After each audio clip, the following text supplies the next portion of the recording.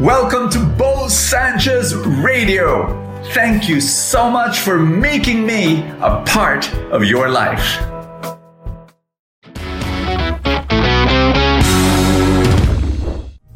Stop over-spiritualizing. There, I've said it. It is a common problem among many religious people, but we need to address it. Can I say a prayer for you before you listen to the word? In the name of the Father, and of the Son, and of the Holy Spirit, amen. Lord our God, I pray that through our time together, you will give wisdom to your child. More wisdom to know what is right and what is wrong. And in Jesus' name, I pray for prudence. I'm praying for balance. Thank you, Father God, that you're going to do this. You're going to answer my prayer in Jesus' name. Amen and amen. Listen to the word and be very blessed. Can I ask you a question? A big one. Are you guilty of over-spiritualizing? If the answer is yes, then you would have discovered the reason why you are not moving forward in your life the way you want to move forward. Why some of your dreams are not yet being fulfilled. Why you feel that you are stuck right now. Maybe, perhaps it is because you are over-spiritualizing. What do I mean? I'll give you 3 stories. The first one, there's this guy, and the first time I met him, he said, Brother Bo, I'm thinking maybe God wants me to become a priest. And so he said he's discerning, he's waiting for some signs, he's listening to the Lord. And every time I would meet him, he would say that, I'm waiting for God's will. I really want to know what God wants. On the 11th year, after talking to him for the very first time, after 11 years, I noticed that he would still have that same language, the same vocabulary. I'm waiting on the Lord, I'm waiting. And I said, will you please stop that and just dive in? Try. Go into a seminary. There's search-ins, there's trial periods. I don't know what you call them, but you do it. How will you know unless you try? And what do I mean? I'm talking about being practical. He was trying to hear the audible voice of God in his heart. He just wanted, God through some dramatic signs, when in fact, he just has to go do it. That's what I mean by being over-spiritual. I'm going to give you a second example. I was talking to this girl, and she was discerning whether this guy was the man for her life or not. Now, this guy was really courting her and wooing her and all that, and this guy was really into her. And she was saying, I don't know yet if he's the one. Lord, give me a sign. She asked for a sign that this guy would give her a red rose. On that night, the guy came with a pink rose. And so she was so confused. She went up to me and she said, Brother Bo, what does this mean? What is God telling me? I asked for a red rose, and my suitor gave me a pink rose. You know what? That's the problem in asking for signs. You can impute your own meaning to that sign. So she said, maybe I should just wait because it's pink, not red. I said, I have no idea. But here's the thing. Instead of waiting and asking for signs, why don't you look for natural signs, whether that guy is for you or not? And she said, what do I mean? What do you mean, Bo? And I said, natural signs. Do you have a non-negotiable criteria that a guy should have if he's to be your husband and the future father of your children? For example, character, honesty, responsibility, faithfulness, and yes, financial stability to be able to enter into marriage. Those are natural signs. No, not drunk, no addictions. Those are natural signs. It's not a red rose or whatever, or a butterfly on his shoulder. For crying out loud, can you be practical? I'll give you a third and final example. My third example is this man who was asking me, Brother Bo, I want to start a business, and I'm still, waiting for God to tell me, because I want to really start the business that God wants for me. And so that when I do it, I know it's going to be successful because it came from God. And I was saying, oh no. And so I told him the story. I said, I got into business, and my first business failed.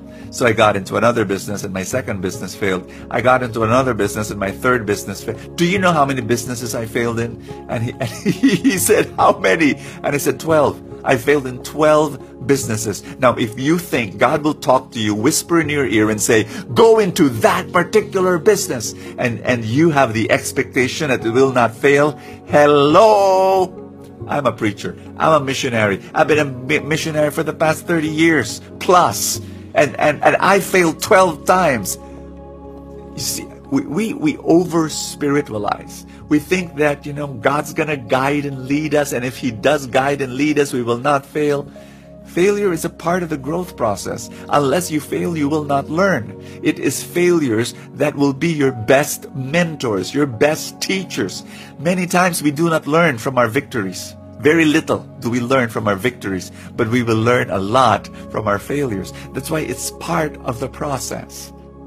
And I'm going to read you one verse. It's from John chapter 5. And Jesus answered the Jews, my Father is at work until now, so I am at work. I love that verse. God is at work. And because God is at work, I am at work. My question to you is this: are you working? We like to over-spiritualize. We tend to be superstitious. We want God to give to us what we want on a silver platter, without the failures, without the trials. No, you've got to work, and you've got to work hard. And the reason why I've been able to be so blessed in ministry and in my family and in my business, I'm telling you why. It's because I received the grace of God. But how did I receive the blessing? I received the grace and the blessing of God by hard work. I worked hard. I worked really, really, really hard. I'm telling you now. And there's nothing carnal about that, or no, I trust God. But I express my trust in God by working. Work is the expression of the glory of God in you.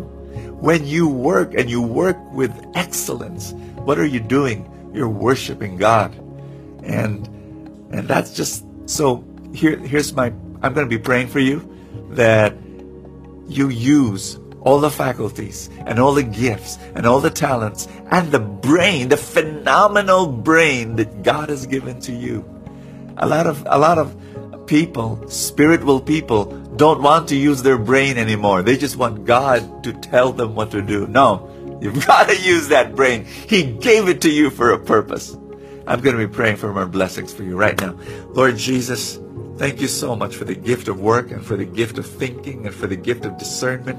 And thank you, Father God, that right this moment you are pouring a flood, an avalanche of blessings and grace and mercy and gifts to this person right now I'm praying for. Thank you, Father God. Holy Spirit, be at work in his life.